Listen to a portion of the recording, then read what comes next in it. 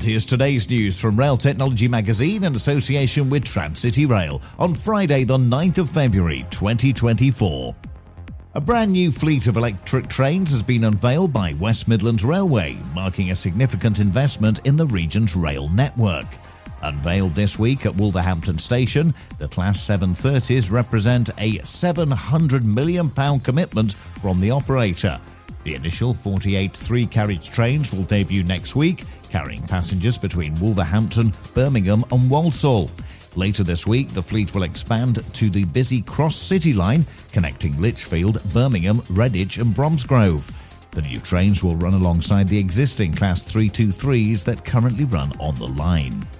Great Western Railway has begun trialling a potentially groundbreaking battery innovation called Fast Charge.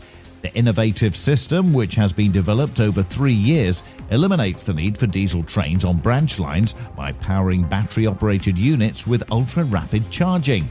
It boasts an impressive 2,000 kilowatt charging capacity that's 8 times more powerful than their Tesla supercharger, allowing trains to fully recharge in just 3.5 minutes at West Ealing Station, the trial's first real-world location.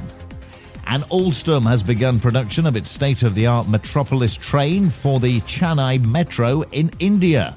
The driverless trains are fitted with unattended train operations and automatic train protection.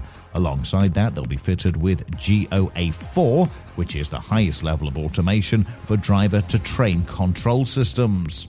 Alstom will build 26 of the train sets in a deal worth €124 million.